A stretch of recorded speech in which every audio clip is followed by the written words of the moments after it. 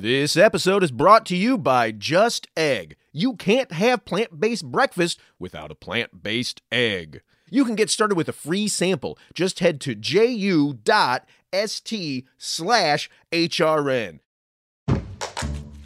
This week on Meat and Three, it's the final episode of our series on global trade. We're thinking futuristically, from China's ambitious plans for a new Silk Road to the future of borders and automation. If you're a banana, it's easy to cross the border. But if you're a person who's trying to follow the jobs, it's a lot more difficult, if not impossible, to do so in an authorized and safe fashion.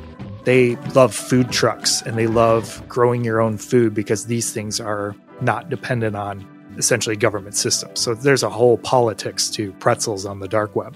Tune in to Meat and Three, HRN's weekly food news roundup, wherever you get your podcasts. Hello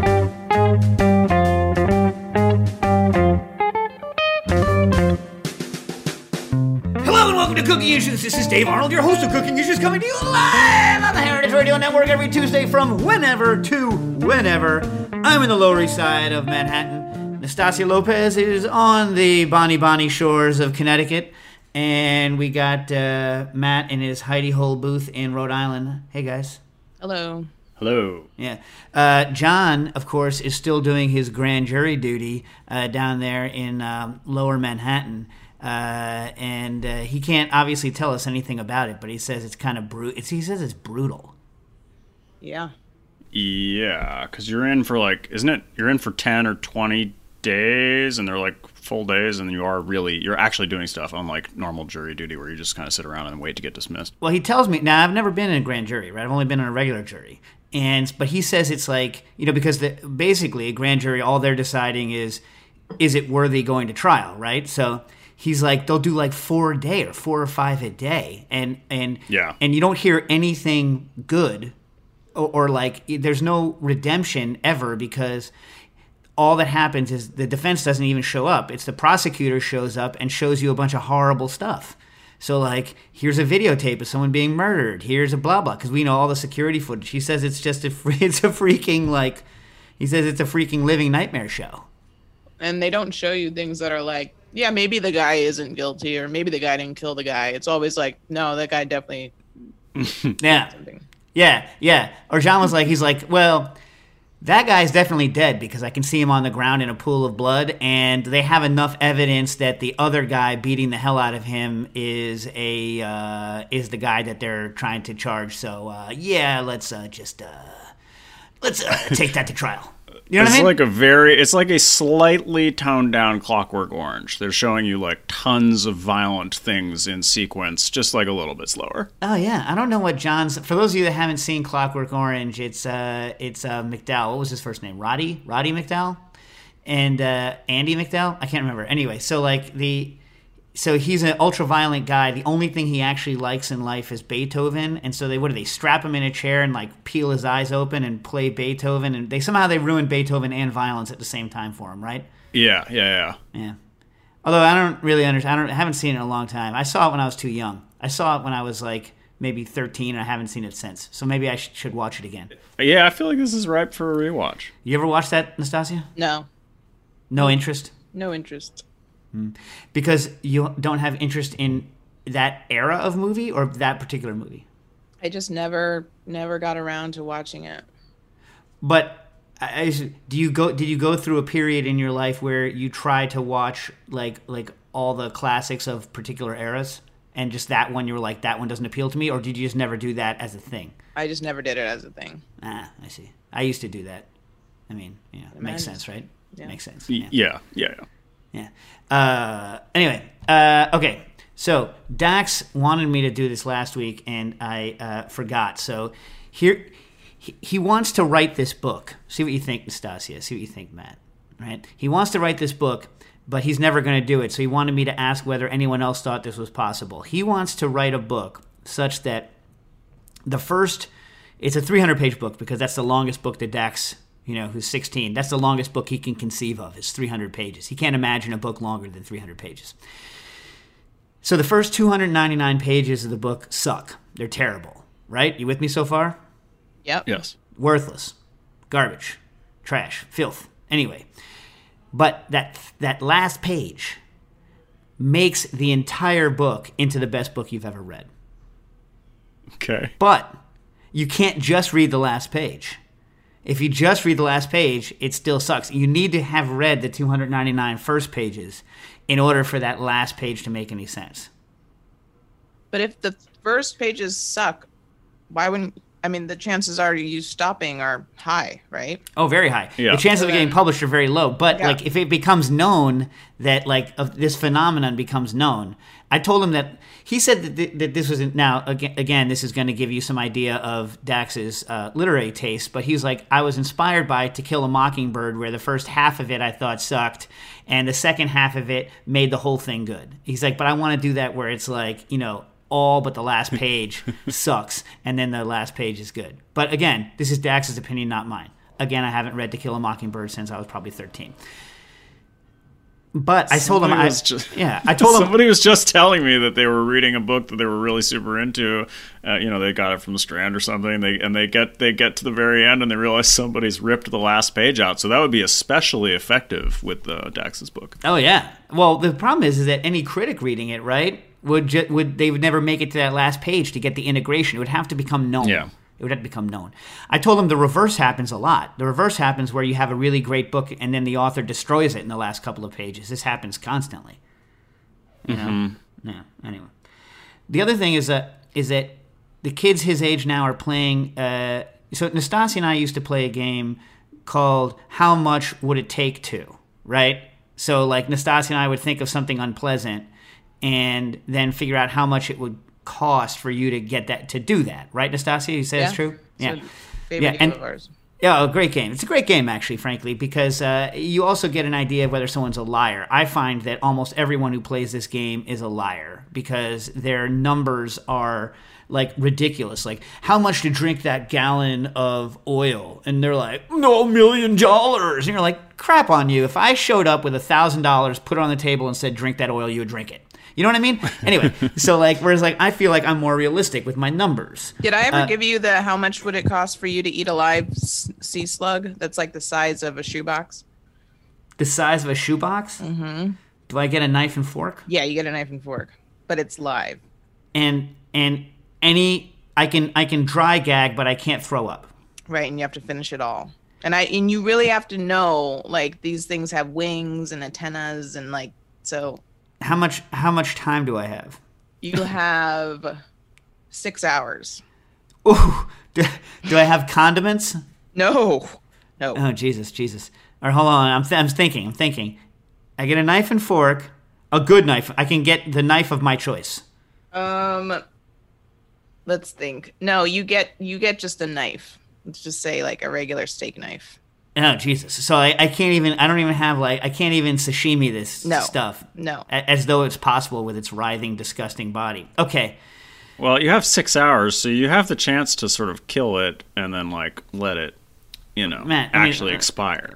No, but, yeah, but, I mean, the problem with the knife, the reason I asked the knife question is because you can do a lot for palatability with amazing knife skills. Like, talk to any decent, like, sushi chef, fish cutter. You know what I'm saying? So, like, I'm not going to be able to do, like, paper thin, like, slices and just, like let them slide down my throat. I'm going to be hacking at it with some sort of, like, Bonanza or Sizzler grade steak knife. Yeah.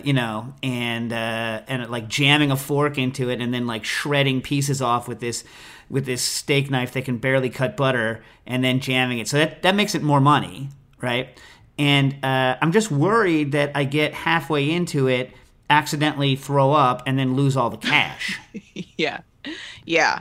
I think that's possible. Yeah. See, have you seen them before, Matt? No, I've never seen them before. A sea slug? Yeah, but it doesn't come up online the way that it should. It's very different. It looks like like a human organ. No condiments, beverages? No.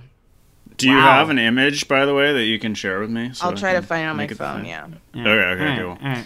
I would be really worried that, like, I'm going to set a price, I'm going to start in on this, and not be able to finish it. Shoebox. So how much is a shoebox weigh? It's also like probably like 5 pounds. Yeah. How much is Lot. It's a lot. It's a lot. It's a lot. In Too 6 much. hours? I'm gonna say 25 grand. That's it. I'm saying I'm being real here. Yeah, If that you- seems pretty legit, if you- actually. If you showed up with a shoebox, one shoebox had $25,000 in it, and one shoebox had a sea slug and a steak knife from Ponderosa and a fork, I get a bib, right? And then like I'd be like, man, I'll go for it.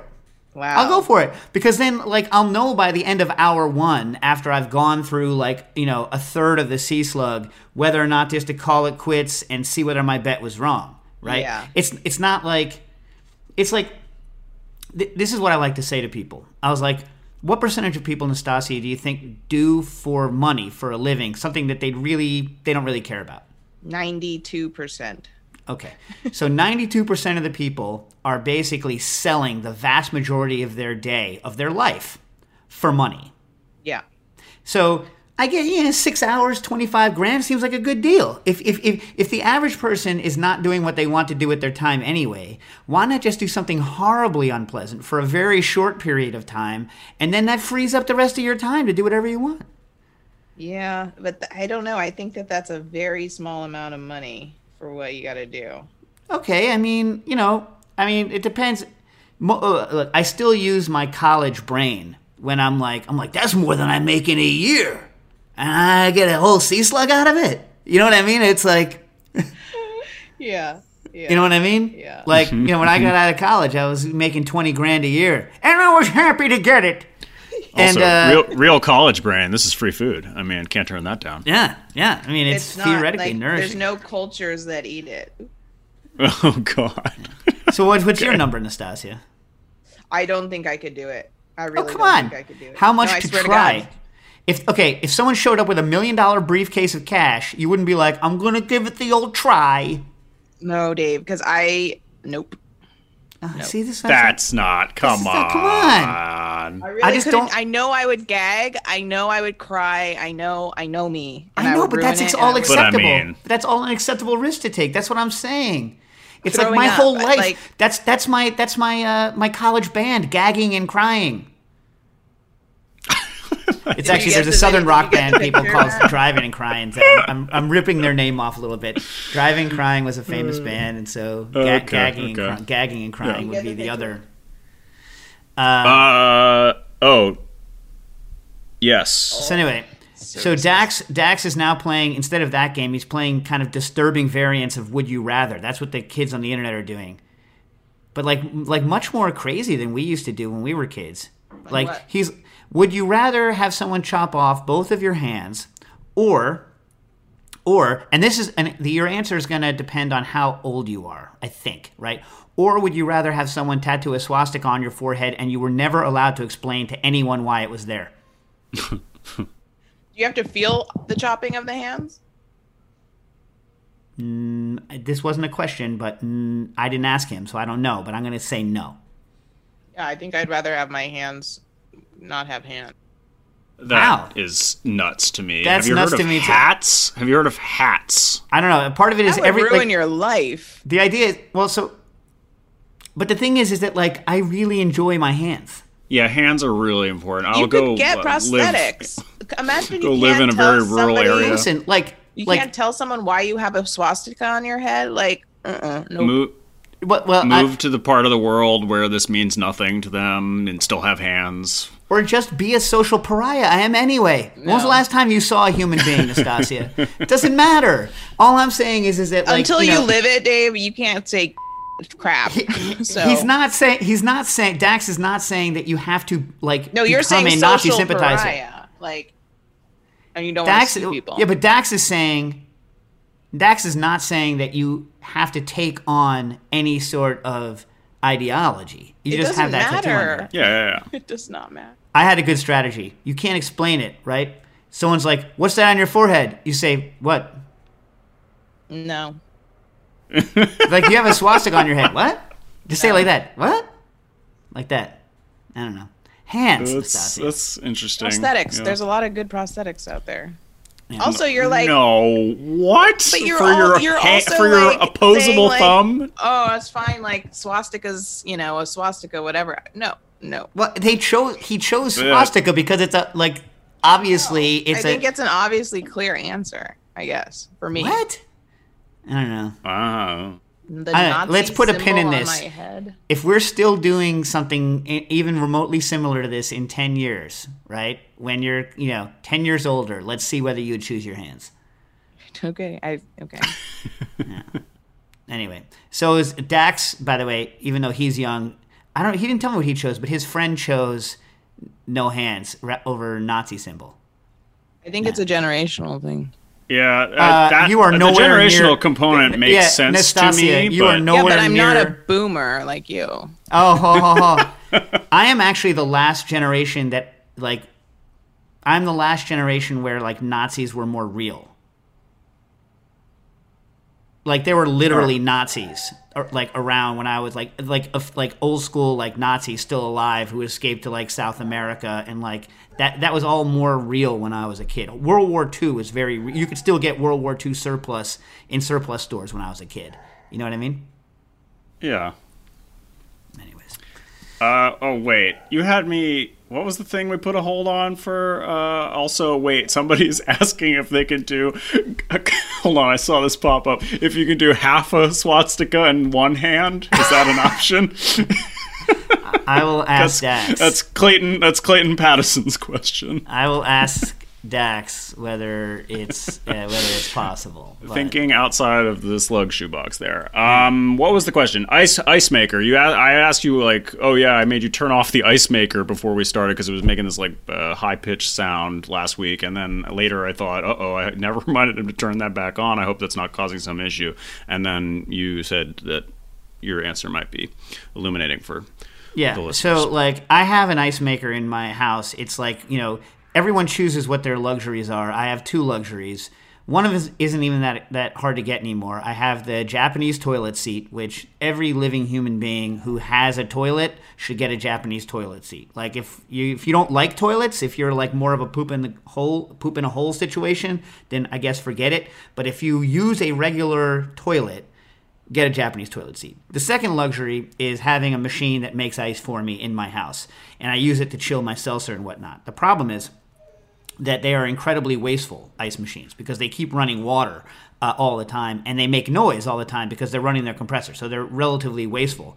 And my wife has progressively, over the past 5 years, gotten more and more hatred for the sound of the ice machines, and it's a known problem that ice machines make noise, right? And so the one that I have, and Nastasia, we never got our monocles. You were going to get I forget why you needed a monocle, but I never needed one. You totally did. You were like, why can't you just fly to Belgium and get your mustard? Yeah, it was. Yeah. That's where the whole monocle thing came from, was from you saying that we could just jet out. Yeah, all right, whatever, monocle lady, whatever.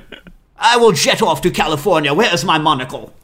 That is Nastasia, you are the monocle lady. Anyway, because of the whole attitude. If I want a jar of mustard, I will just land the plane in Belgium. Also, it's a little monocle to turn down $1 million to eat this sea slug. It is. Yeah. But until you see it, I really, really don't. I have to say, the video was a little. It didn't look like it was just that the wasn't blob. shoebox sized. Yeah. That was How big was that? It was kind of hard to tell. That was 6 inches. Yeah. Oh, wait, do I still get the money? No, I'm saying shoebox. No, I've seen shoebox sized sea slugs, and they are disgusting. Speaking of things that are large and disgusting that I really, really, really want to eat, but only if they're legal to eat, is the coconut crab. I've discussed this before. It's the world's largest terrestrial crab. They are huge. It looks like someone put an enlarging ray onto a hermit crab, and the thing just went kapow and blasted its shell open and just got giant. And they'll hang out on trees and on trash cans, and they're just big, big, big. But I hear they are tasty. What is the largest extraterrestrial? I mean, underwater crab? I don't know. Probably the king crab. I bet the king crab is probably bigger by weight, but it's a lot harder for a crab to exist. Hold on a second. The kids have locked the dog into a room. Hold on a second. When Dave says kids, they're like I don't- 19 and 17. Yes, yes, of course. I don't remember seeing these on the beaches of San Diego. Where were you seeing these? Malibu. They were mostly in Malibu, and like they were everywhere. It looked like someone had killed bodies, and like their organs were everywhere on the shore. What happened? What are you talking about? Oh, I was just wondering where she saw these because I never saw them in San Diego. But yeah. So anyway, ice machine. So the one that I have, and I pull out my monocle, has what's called a boardroom setting. And in the boardroom setting, you can turn it off for you push your button and it turns off for 2, 4, or 6 hours, depending on what you want, so that you can have your board meetings in silence. And then the ice machine comes back on again.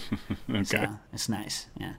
That's a good feature. It's a good feature, yeah. So Jen comes in and and puts the board, when she comes into the house after work, she just presses the boardroom feature, and we have our nightly board meeting without the ice machine going.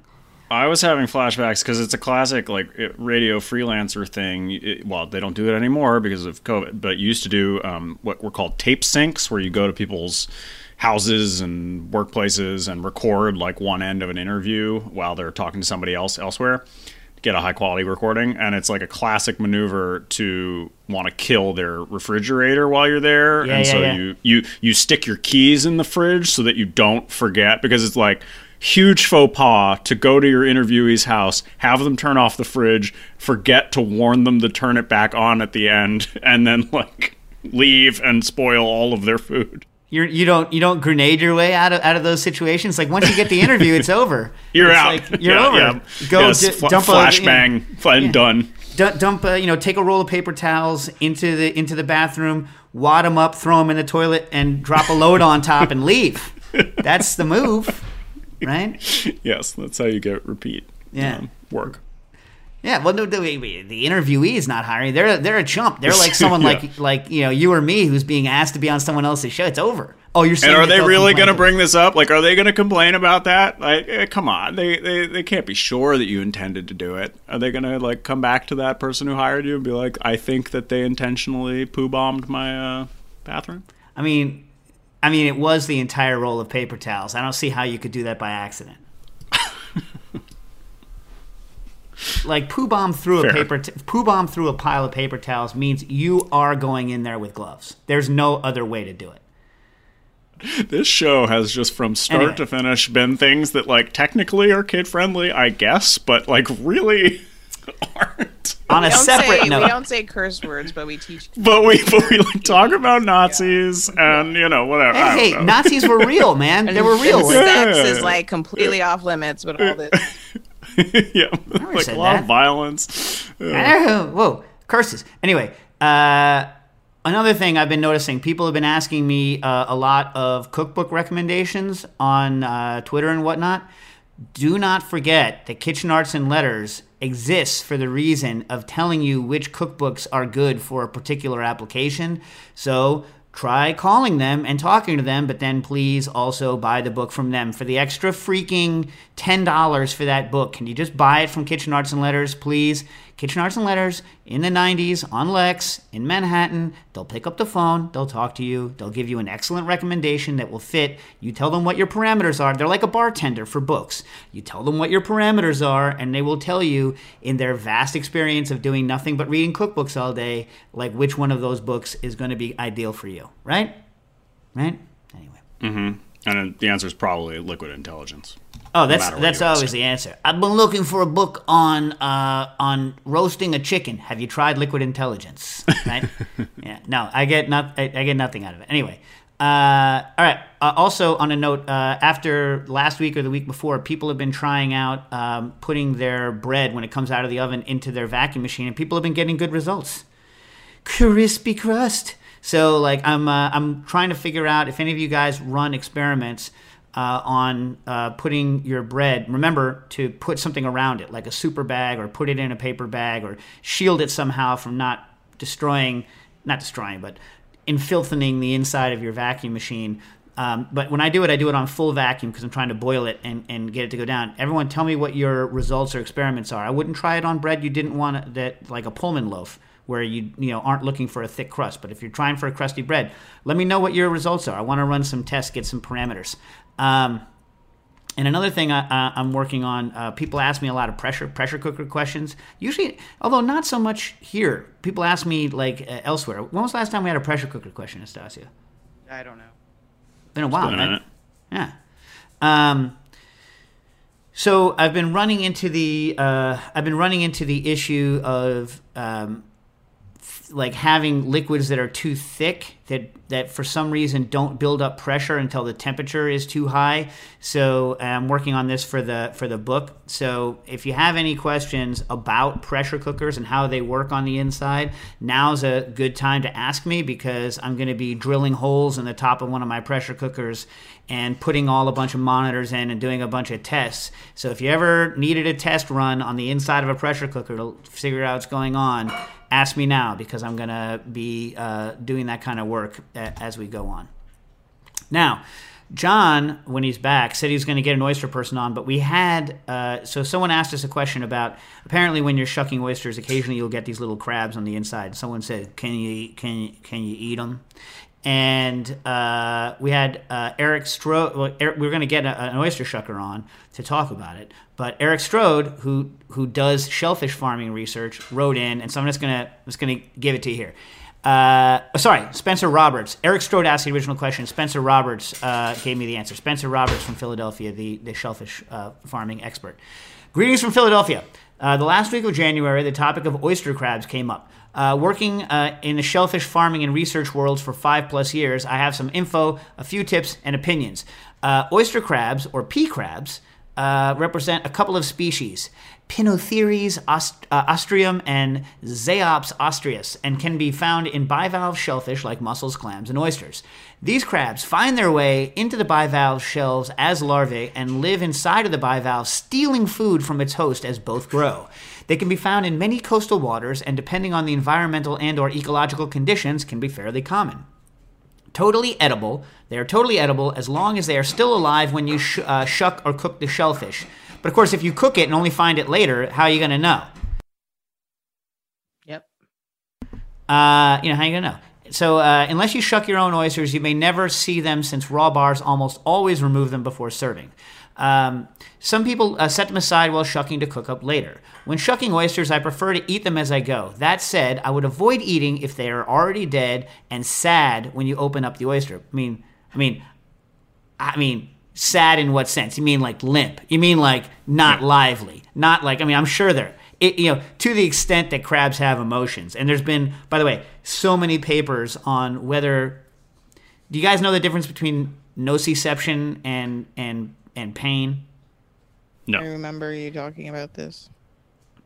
That's close enough. But so for Matt's benefit and anyone who wasn't listening to that episode, or I don't know whether it was episode or real life, nociception just means that something that you and I would interpret as noxious, right? That it is avoided, right? So a machine can be adapted to do nociceptive behavior.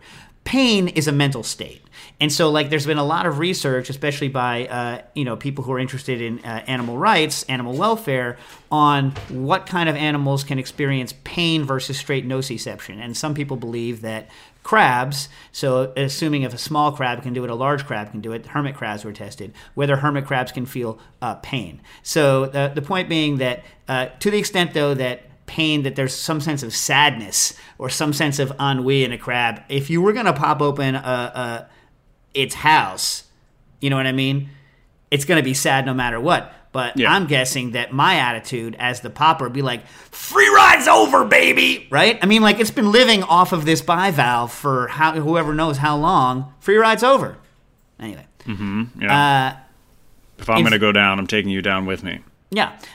In things you're more likely to cook like clams or mussels, the cooked crabs add a nice crunchy bit. I highly recommend saving and trying next time shucking or cooking your bivalve mollusk, friends. Nice. All right, that's good advice from Spencer Roberts. We appreciate it. Spencer had an unrelated question, because that wasn't a question, Anastasia, so this is not two questions. Szechuan peppercorns have come up a few times on the show, especially about them blowing out your taste buds. I get this effect from Szechuan peppercorns and things, sometimes from spicy mustard and other such things. Is there a way to negate this effect or speed up restoring your taste buds, or just do you have to deal with it?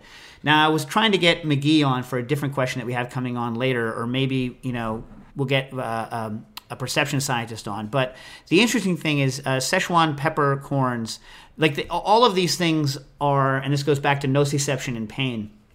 These go back to pain receptors and heat receptors in some cases for things like capsaicin. But Szechuan peppercorns, so mustard and capsaicin and things like that tend to hit similar channels in your nerve channels, right? Szechuan peppercorns, there's an article called "Pungent Agents from Szechuan Peppers Excite Sensory Neurons by Inhibiting 2-Pore Potassium Channels" in 2008, which seems to indicate that the Szechuan peppercorns hit a different target than things like mustard or horseradish or capsaicin or things like this. So you probably can't choose one thing that's going to knock out the both of them. Anyway, but next time I have someone who knows this stuff for sure, I will ask. Also, there's a New Yorker bivalve poem that Spencer gave, but it's too long to read now. You got that, Anastasia, already, right? Hey, did I answer the question about Giannis trying to make a pear cocktail before? Did I answer that? I don't think so. I don't think so. So Giannis Theotis is trying to make a pear cocktail, doesn't have a centrifuge, and is wondering how to up the pear flavor, right? And I thought I said something about this. Pear flavor is very difficult to work with because pear flavor is very light, right? So people use overripe pears in distillation and you get a lot of the aroma effects, but especially in kind of cocktails, it can be difficult for something to be like pear, right? So at the bar, well, back when I had a bar, we bought Comis pears, which are very aromatic, right? And then we waited till they were just at the peak point of ripeness, but before they started fading. We clarified them, and we just used a bunch of the pear juice, a bunch. And that's how we were able to get a really big pear flavor. We chose one of the most high-flavored pears you could get, and then we, used a boatload of it. And you don't have that because, A, you can't clarify a bunch of juice because you don't have a centrifuge. But B, you're not adding that much of the pear product to it. So I would say you're going to be more likely better bolstering with heaps of dried pears, but those are going to give kind of more cooked and dried aromas. But you got a tough road for yourself. Does that make sense, guys? Yep. Yes.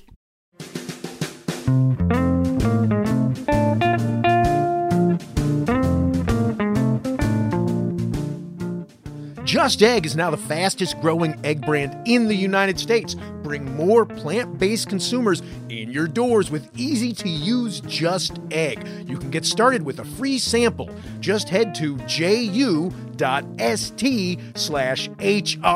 That's ju.st/HRN. Made from plants, Just Egg is a better egg for you and for the planet. It's healthier with no cholesterol and less saturated fat, and it's more sustainable. Just Egg uses less water and generates fewer carbon emissions. Most importantly, it's delicious. For our listeners who operate a food service establishment, you can get a sample for free. Head to ju.st/HRN. That's ju.st/HRN. Just Egg makes a delicious plant-based addition to any menu. It's available as a liquid scramble. Great for omelets, frittatas, stir-fries, and French toast. There's also a frozen pre-baked folded version that's ideal for filling breakfast sandwiches or topping salads.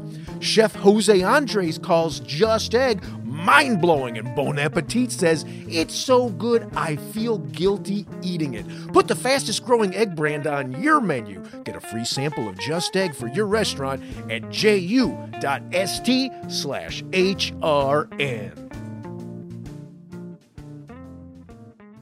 Patrick Ciccone wrote in, Dear Cooking Issues Gang, I recently acquired a Rotobroil 400, the 1950s countertop rotisserie, long championed by Jeffrey Steingarten. So the Rotobroil 400 it looks like a 50s, like an Airstream trailer, or like a 50s toaster, like a lot of chrome. And then straight out of the side of it, you shove a stick that it goes in and out, a stick that the rotisserie is on, and you open the front just like a toaster oven. You put the stick in, you close the door, and it rotates the stick and acts like a little rotisserie for things like chicken. And Jeffrey Steingarten in the 90s, I guess, decided that he loved the Rotobroil, and like 90s or early 2000s, and just got like whole bunches of Rotobroils in his inventory, and went through them, and I think he wrote a lot about them. They're kind of cool little pieces of equipment made by, I believe, by Ron Popeil, who you guys are familiar with Ron Popeil, right? Yes. Matt? No. You don't know Ron Popeil?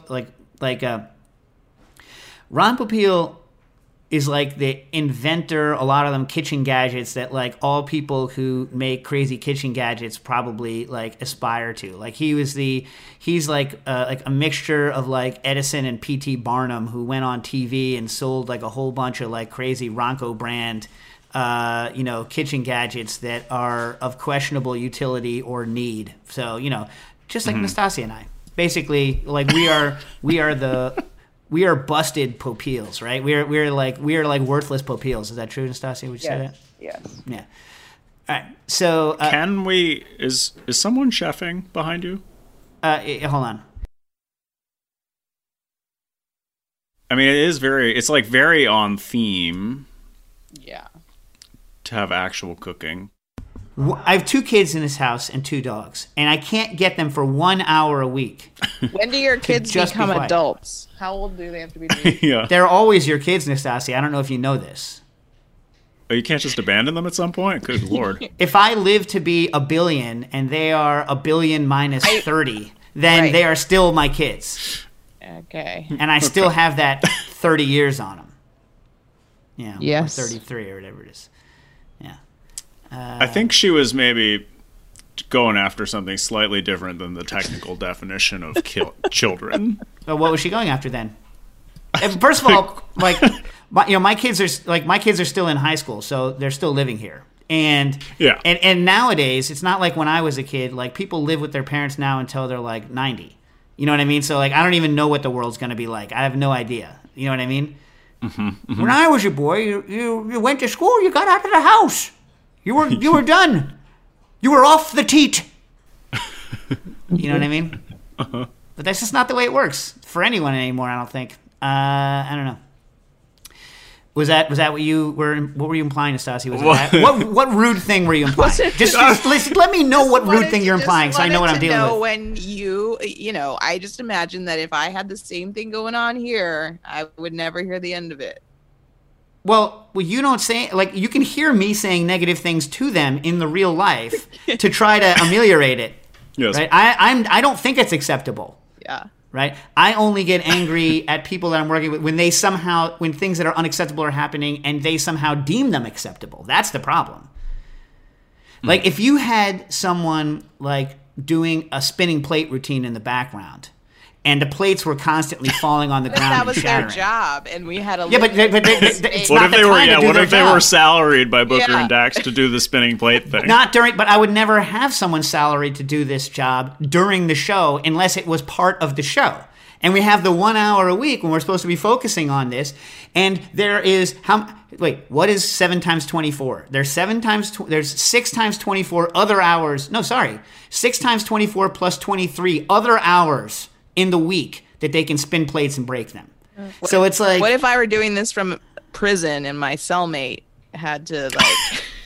We do expect that when you eventually when you go to prison for whatever may happen, you do need to keep doing the show. That phone call is going to be expensive, by the way. Do you know how much they charge for those calls? By the way, they're very expensive. Nastasia, you get a prison pass. Whatever's happening in the background, like that giant hulking person being like, enough on the phone. That person, it's fine. It's all good. Okay. When you guys hire the spinning plate person, you should set it up like anti-piecework. Like they should get deductions in pay based on how many plates they break. Yeah. Well, I don't know. Isn't I don't think salary. Isn't the most salary fun is when they not a break the plate? good schema here. No. What? Since when are you dance monkey dance on people? You're not supposed to like create perverse incentives where like you're supposed to pay someone a living wage and let them just do their job, not be like you've broken 3 plates, no money for you. I mean that's ridiculous. What is this? Oh, wow, I didn't Well, realize if you guys that's were such their a. job. Then you have to keep buying them plate. I don't know. Look, they either need to get better within a certain amount of time or you fire them, but you don't keep them working as a plate spinner and then just not paying them because they're breaking your plates. That is immoral. Put your resumes in the chat, listeners, for Just- the plate spinning position. Be like, And you'll live with me. So Jenny, you broke too many plates. If you break this many plates next week, I have to say we're gonna have to let you go. That's fair. That's fair. You've had a bad couple of weeks. You're not up to your game anymore. I think you've lost the knack, Jenny. You know what I mean? That's fair. That's fair. You know. All right. Back to the roto-broil, which we haven't even read the question yet. Okay. On a test spit roast run. What do you think about the word spit roast, Nastasia? I think it's fine because whatever. It's got a lot of right spit roast. Yeah. Also, Test I want to spit try roast. out. There's this radio host in LA on a public radio thing, and she always sounds incredibly happy. Like everything she says is just incredibly happy and smiling and laughing. Like even when she says like it's Black History Month, like I want to try that out. But she does it in the real life. She's not What- kidding. She's not kidding. So what do you think's actually going on in her head? I think she's just like that. Do you think she's the doctor from The Simpsons? No, I think she's just happy. I think she's just happy. I want You think she's legitimately happy Yeah, I do. about like Everything. wildfires or Everything. whatever she's discussing? everything. So you want I to think have her on the without- show? No, without warning us, you should adopt that demeanor for one full episode of Cooking It. Yeah. I don't know. I would be frightened. I would send an ambulance to her house. I think it makes some people happy. What? I think it makes some of our listeners happy. If what? I sent an ambulance to your house? Oh, if I adopted that personality. She's like a very bubbly female. I would like to. I mean, isn't she and female kind of redundant? Well, like she's I think very bubbly much in was her the female operative. element, you know. Like So what I'm trying to get what you're implying. I'm trying to get what you're implying. her What you're feminine implying energy is is high. But Like there's no the implication masculine- I'm getting, which I guess I'm wrong, Yeah. is that you're saying that she is playing a particular stereotype up that you think certain men who listen to our show would enjoy from Yeah. you. In other words, there's a barb here. No, there's there's an no barb. attack. There's no barb. I mean, to me, I take that as an attack on that. I mean, that's how I read it. Oh no, I just no. You're saying that like a bunch of men listening to our show want you to be fake and therefore would want you to adopt what you perceive as a fake hyper feminine personality. That is what I get you saying. That is the I think implication. they would enjoy it. Yeah, I do. Yeah, but I think that's I think it's like a Well, let's horrible. try it That's a one horrible thing to say. Let's try No, it but that's a horrible thing to say about our listeners anyway. I'm sorry. No, you're not. Wait. I'm gonna try it Why? because I want to. What is it you said about Maria? She See, was you just want to be authentically- mean. No, I don't. She was authentically herself, and I'm being authentically myself by wanting How- to try by- something different. Yeah, no, it has something to do with sticking it to these it- people somehow in a way that No, cuts because off every time my I- nose despite your face. Every Nastasia time is a I got in the genius. car, Dave, I would hear this woman, and I was like, "Wow, she is always happy." I wonder what would happen if I. Well, let's get her on the show and talk to her about it. No, Why not? Why not? No, because she has her own program, and she's. So what? No. Why not? Nope. She's like very. Also, into, you could find like, history. what if she's? So like. What? She could be miserable. You're gonna find out. You know, you don't want to like. Yeah, well, I don't want to. Meet- Don't meet meet your your idols. heroes. Yeah, exactly. Yeah. We don't get to meet her. She's going to call into a Zoom thing. Whatever. Whatever. All right. Clayton has popped into the chat again to defend Nastasia's right to say whatever she wants about the listeners. They're on Team Nastasia. I think there's a free Nastasia movie. Yeah, there's a Boy, movie will be coming out. Well, let me ask you a question. Free Nastasia from what? I don't know. We got to ask the listeners. Yeah, we're gonna find out. We're gonna get to the bottom of this. Oh, because one thing I know for sure is Nastasia is never speaks her mind. I mean, she doesn't on the show. It's true. I speak about 30% of my mind. Yeah. Wow. I mean, when we're just talking, though. No, I think in life. Like, how often do you guys tell the truth? Like, me? Yeah. Are you like? It's too difficult to lie. Yes. I would just rather say nothing. So if I don't want to say anything and someone says, I'm like, meh. Matt? That must be very effective. I'm not going to answer this question because you made me look bad with the I would steal drugs from my friends thing last week. I'm not doing this again. Rightly so. But look, Matt, I knew that answer and I don't fault you for it because I know that is what people like. It's 100% what someone. No one I know would say I wouldn't do that. I've never lied. Oh, come on, please. Please. That's yeah. Anyway, point being, whatever. All right, can we get back to we're back on the Roto-Broil now, people? Yep. All right. Yeah. On a test spit roast run, it performed really well, but after an hour on high, the plug became extremely hot and started melting the plastic on the electric receptacle. And on high is what you'll get if you try to send a friend drugs through Matthew, because he'll be taking all of your drugs and getting high on them. He never said that. That's exactly what he said. I wasn't going to take it there, remember? Matt, you did not say that. I didn't say exactly that. Okay. He's going to take the drugs and then put them on the counter to use them as like a prop. Yeah, I'm shooting a short film. Yeah, on drugs, right. Yeah. The plug has become extremely hot and started melting the plastic on the electric receptacle. Now, here's my question, Patrick. The answer is going to be the same regardless. But the question is, are you talking about it's getting hot at the wall or getting hot at where it's going into the Roto-Broil? I'm going to guess, based on what you're saying, that it's getting hot at the wall, but it doesn't matter. The answer is going to be the same anyway. Would upgrading to a modern grounded cable help, or is the issue, it's not the grounding that's the issue, or is the issue just that it's overloading the circuit? It was running on a 20-amp GFCI, which is what the wiring is for in all my kitchen outlets. I would like to use this thing, but don't want to burn the house down. Burning down the house. You like them, Stas, or no? No, not really. What, you don't like Talking Heads? Really? Okay. Did you not ever? Whatever. Too much to get into.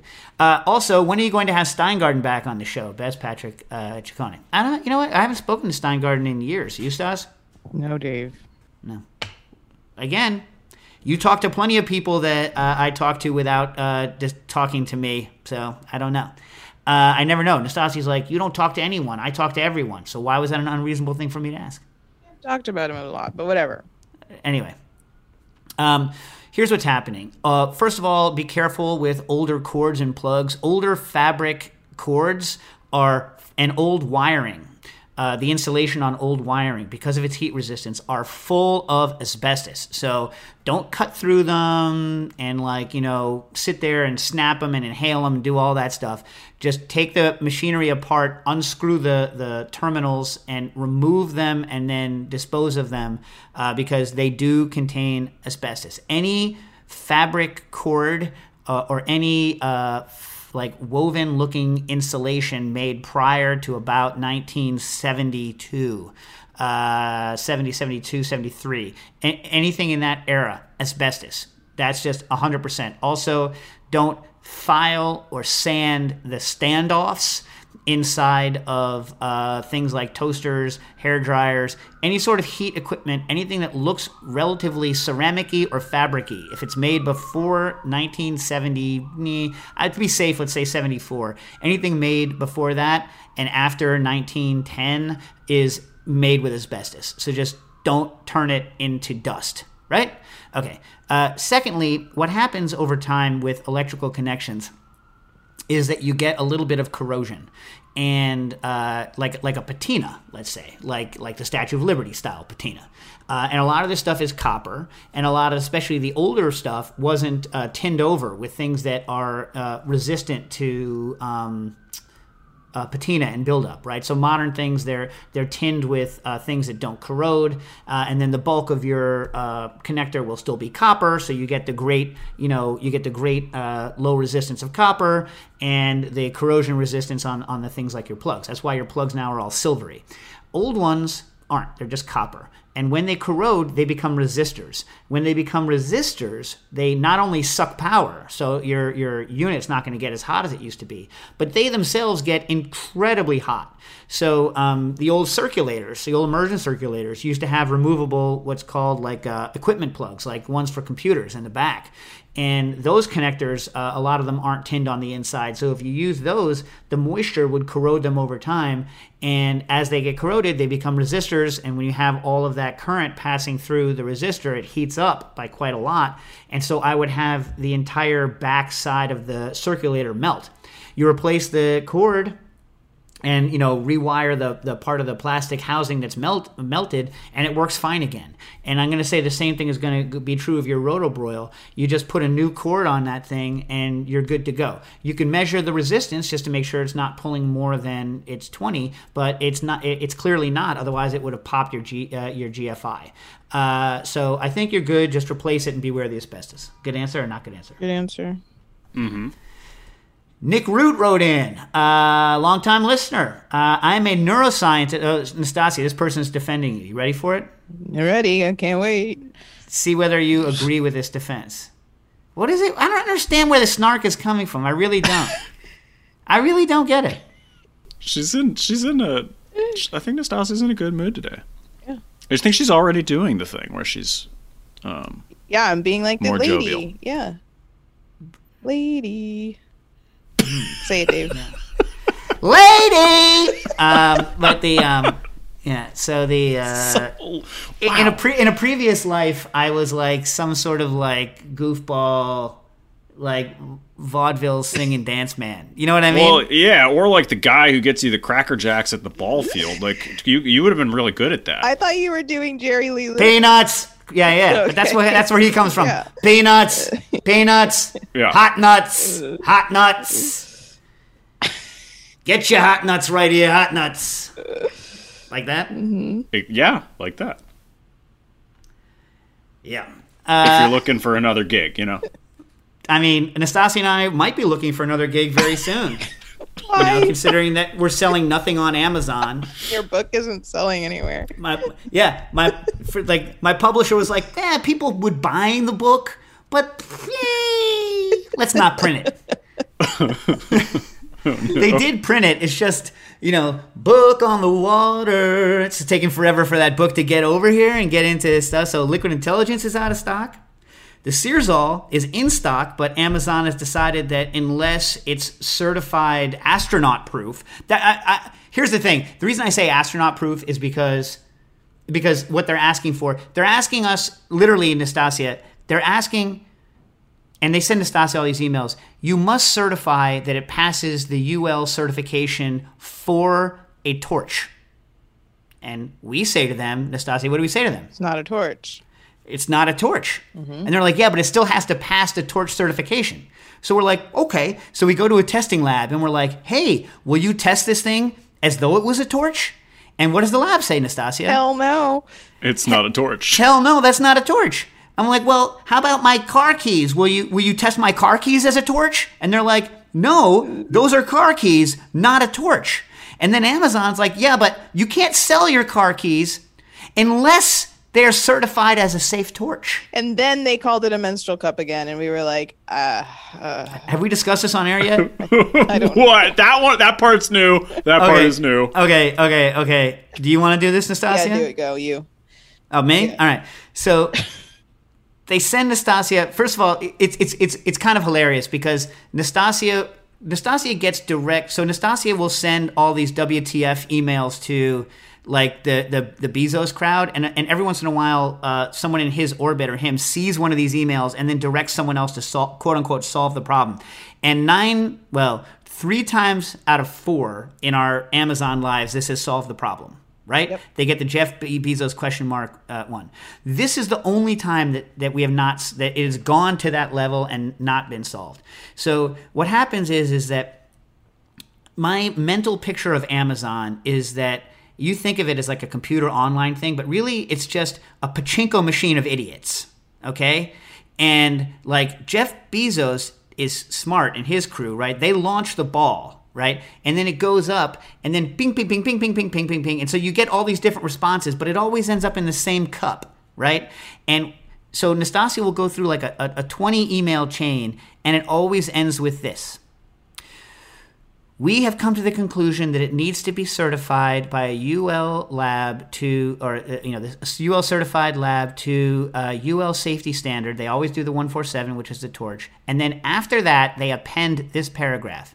If it is a toothbrush, it needs to be certified to blah, blah, blah. And if it is a menstrual cup, it needs to contain EPA, blah, blah, blah, blah, blah. And we're like, menstrual cup? Are they listening to anything? And then Nastasia and I were like, can we get it certified as a menstrual cup? I mean, it's vaguely cup-shaped. Can we get it certified as a chastity belt? Is there some sort of thing we can get it certified as? The menstrual cup email has come through three or 4 times now. Yeah, but Nastasia has launched that pachinko ball like 3 times in different places. And it always falls back into the cup. Yeah, and every time we get the menstrual cup thing, we're just like, first of all, like, not to be someone who knows nothing, but what exactly is a menstrual cup actually a thing? Yeah. Yes, it is a thing. A cup, but is a similar use to like pads?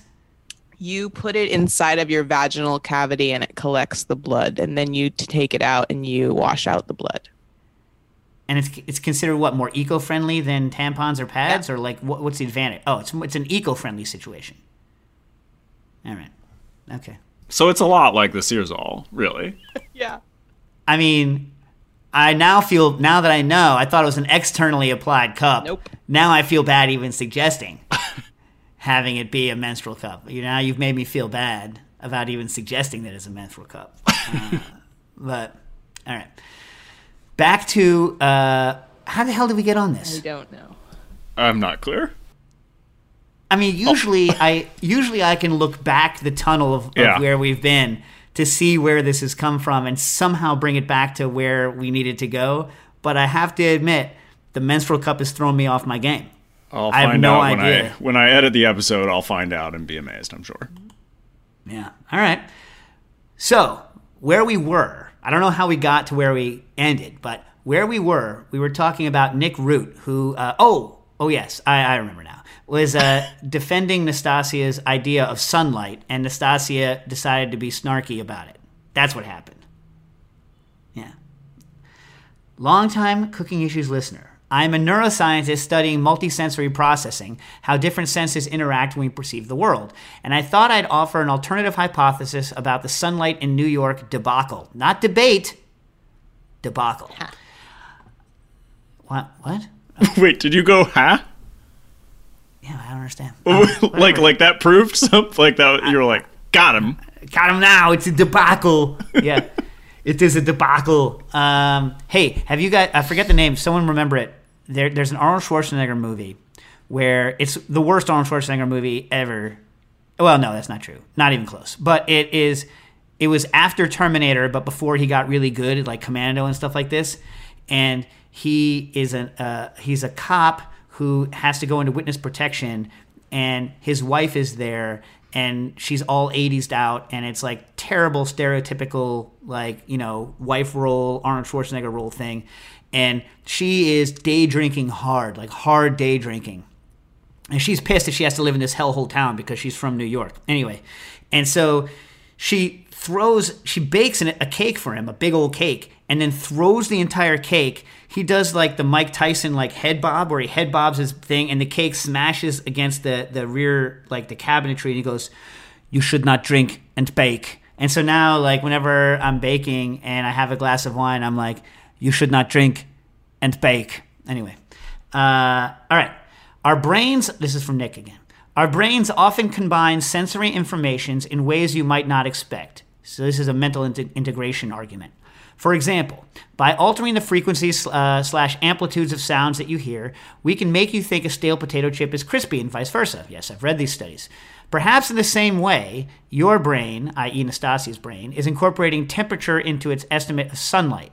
This has been shown in laboratory conditions. Subjects judge warmer rooms to be more brightly lit even if they have the same lighting. If the west side of Manhattan is slightly warmer than the east side at sunset, and I can imagine several reasons why this might be true, then maybe you perceive it as being brighter for longer even though the physical light is the same. Best Nick, what are your thoughts? Yeah. You agree? Yeah. Maybe. I mean, maybe that's true. Okay. Laughing Cow wrote in via Instagram, hey, any resources you can point me to for cookware recommendations for starters? So, like, usually cookware recommendations, this is a very wide question. I feel like we could get, maybe we should. I mean, John's not here, so no one's taking notes, and no one's going to tell me to work on this later, but... John's listening from jury duty. Yeah, right. Yeah, sure. He's watching somebody get horribly, beaten to death right now, I'm sure. He's doing some terrible work. Anyway, we should just have, I think it would be an interesting episode if we'll get 2 or 3, different style of people on, and we'll all discuss what makes a good starting kitchen battery de cuisine in your house, because I'm sure we all have different takes, and usually some old school soup to nuts cookbooks will start with this, right? So you can look at those kind of series. But I think it'd be an interesting. You think it'd be an interesting episode, Nastasia, or no? Yeah, I guess so. I don't know. It depends on it's all about money, isn't it? No, because no matter what, you need to start, right? So it's what do you start with if you have a lot of money? So at the beginning of Liquid Intelligence, I have the 3 levels of bar kit. And a lot of bar people do this because they know that you have to buy a bunch of stuff that you don't necessarily already have. So I feel in bar books, there's a lot more of this kind of buy these things first, then these. And a lot of cookbooks are start with this knife and this pan and then work your way up. But the kind of the list of what you would buy in what order depending on how much money you have. I think it's always an interesting question. You know what I mean? And I think people have different attitudes on it. I don't know. I think it'll be fun. We just have to get a group of people that have different enough opinions that it's fun. You know what I mean? Yeah. Okay, KK Husky wrote in, hey, I have a question about carbonation, which I could not find in your book, Earmuffs, Stas. I cannot get the same level of carbonation from an EC soda bottle, the one with the wire mesh on the outside, as you can simply in a used Sprite bottle. Is there a trick to it? Those things just don't work right. I mean, I'm sorry, they don't work right. But here's the trick. The problem is that those old school seltzer bottles have a dipstick that goes down to the bottom. So they're actually taking seltzer from the bottom. And the reason they're doing that is because you're not supposed to open it. You're supposed to take it Three Stooges style and spray someone with the sprayer, or like Bugs Bunny used to do. So that's why that thing is there. But that problem is it means you can't vent them properly. So if you really want good seltzer out of one of those things, and you must have the nyuk, right? Put a charger into it, do the charger, shake it, turn it, make sure it's cold as cold. Then turn it upside down. You hearing me? Upside down. Not right side up, upside down. Vent the gas out. You're now getting rid of all the oxygen and the air and all that nastiness. You don't need to vent it 100%, but vent it until it's bubbling on the inside. Turn it right side up, make sure it's cold, hit it with another charger, and that's the best you can do with that system. All right, was that fast enough, Stas, or no? Yeah. It was good. All right. Also, we got to go pretty soon. Okay. CN Linden wrote in via Instagram, Dave and Nastasia and Matt, have you addressed on cooking issues the dragon's breath fad of eating cereal super cooled? I don't do cereal, I do marshmallows with liquid nitrogen that they sell in the mall. Oh yeah, they used to sell it in the mall. I gave a whole talk in Harvard on this. I know you've given so many warnings on your show about the dangers of liquid nitrogen. How can this be safe? Thanks, Chad Linden from Georgetown, Kentucky. By the way, most podcasts I can listen in at 1.2x or 1.4x speed, but you already talk so fast it's impossible. Oh yeah, I win. Stas, have we talked about the accident on the show? Which one? Yeah, we have a long time ago. But No, the recent one, the liquid nitrogen accident down south. yeah, no. you did. Did you? Well, there's at a poultry plant, a liquid nitrogen line ruptured. There wasn't apparently. I haven't read all the after action reports. I don't think they exist yet. But a bunch of people, like 6 people, died from asphyxiation, and it sounds like they didn't have adequate training or adequate alarm warnings. But that's not a danger that's going to happen in this case. The danger that we're talking about here is cold burns.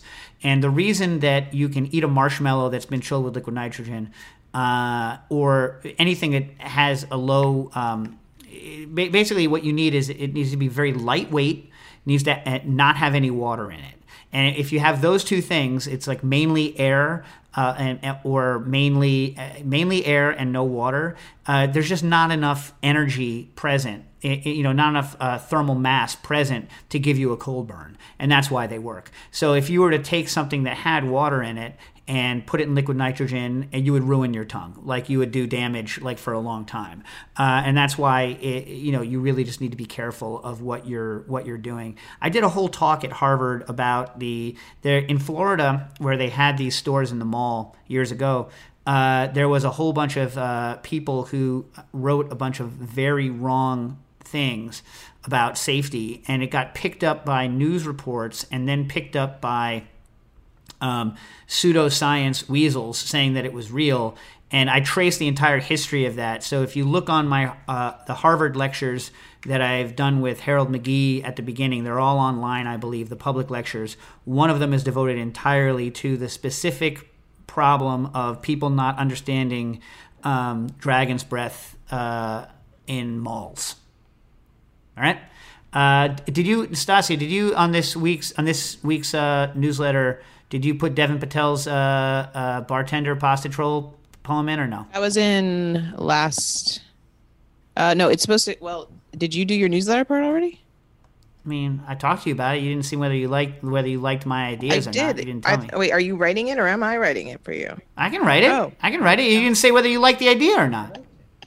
All right. Oh, also, Claire wants to come on the show at some point and talk about intermittent fasting. Claire can come on whenever she wants, as long as she knows that I'm probably going to be like, yeah, no, I think she knows that.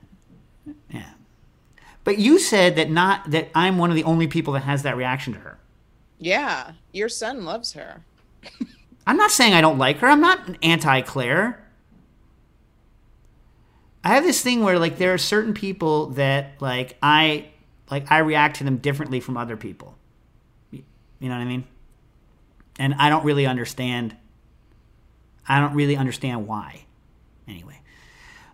So listen, Jill Kabika wrote in, and not only do we not have time, I don't have the knowledge, but there's a lot of, and this is another thing. Maybe we can do this for next week's show if we can get it together. But especially because of COVID, there are a lot of people dealing with anosmia, where they can't smell anymore. And Jen had a version of that for a while, and my wife, which sucks. But there's also parosmia, where it's like your sense of smell is off, or it's altering your sense of smell. Almost like when, a lot of people, when they're pregnant, like they get aversions to certain smells. And so maybe we should get some people on, because it's very topical, and you don't hear a lot of people talking about the mechanism of it or kind of how to get around it or how to deal with it. So maybe we should put that together. Do you think that would be fun? Sure. By the way, when we read her question, Nastasia, I would like to get McGee on, because he suffered anosmia due to a virus years ago and beat it. And maybe some sort of neurosensory person from Yale, or maybe Bob Data from Harvard, maybe Ariel on the chemistry. You know what I mean? Get a panel like that together and do a cooking issue on aroma in general, but like parosmia and anosmia in particular. Anyway, Jill is 30, female, single, and a home cook that has almost no gadgets, but enjoys food science and restaurant industry shop talk. She's a former server. Also, Shai Noi wrote in about sweet potatoes. Okay, so I want everyone to think about this. I want everyone to think about this because I don't know this effect. I want someone to write in if they also have noticed this effect. I'm going to try to find some information.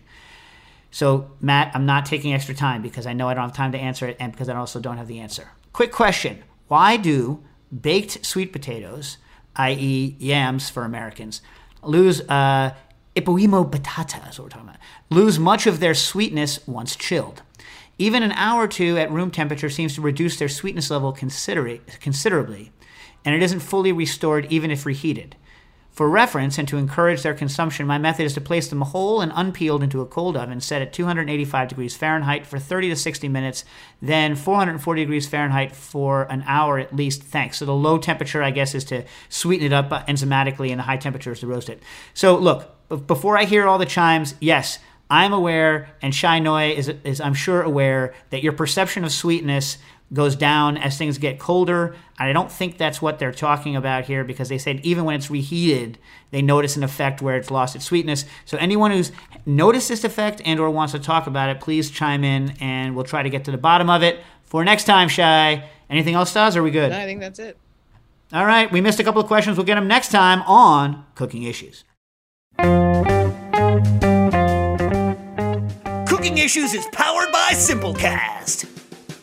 Thanks for listening to Heritage Radio Network, food radio supported by you. For our freshest content, subscribe to our newsletter. Enter your email at the bottom of our website, heritageradionetwork.org. Connect with us on Instagram and Twitter at heritage_radio. You can also find us at facebook.com/Heritage Radio Network. Heritage Radio Network is a nonprofit organization driving conversations to make the world a better, fairer, more delicious place. And we couldn't do it without support from listeners like you. Want to be a part of the food world's most innovative community? Subscribe to the shows you like, tell your friends, and please join the HRN family by becoming a member. Just click on the beating heart at the top right of our homepage. Thanks for listening.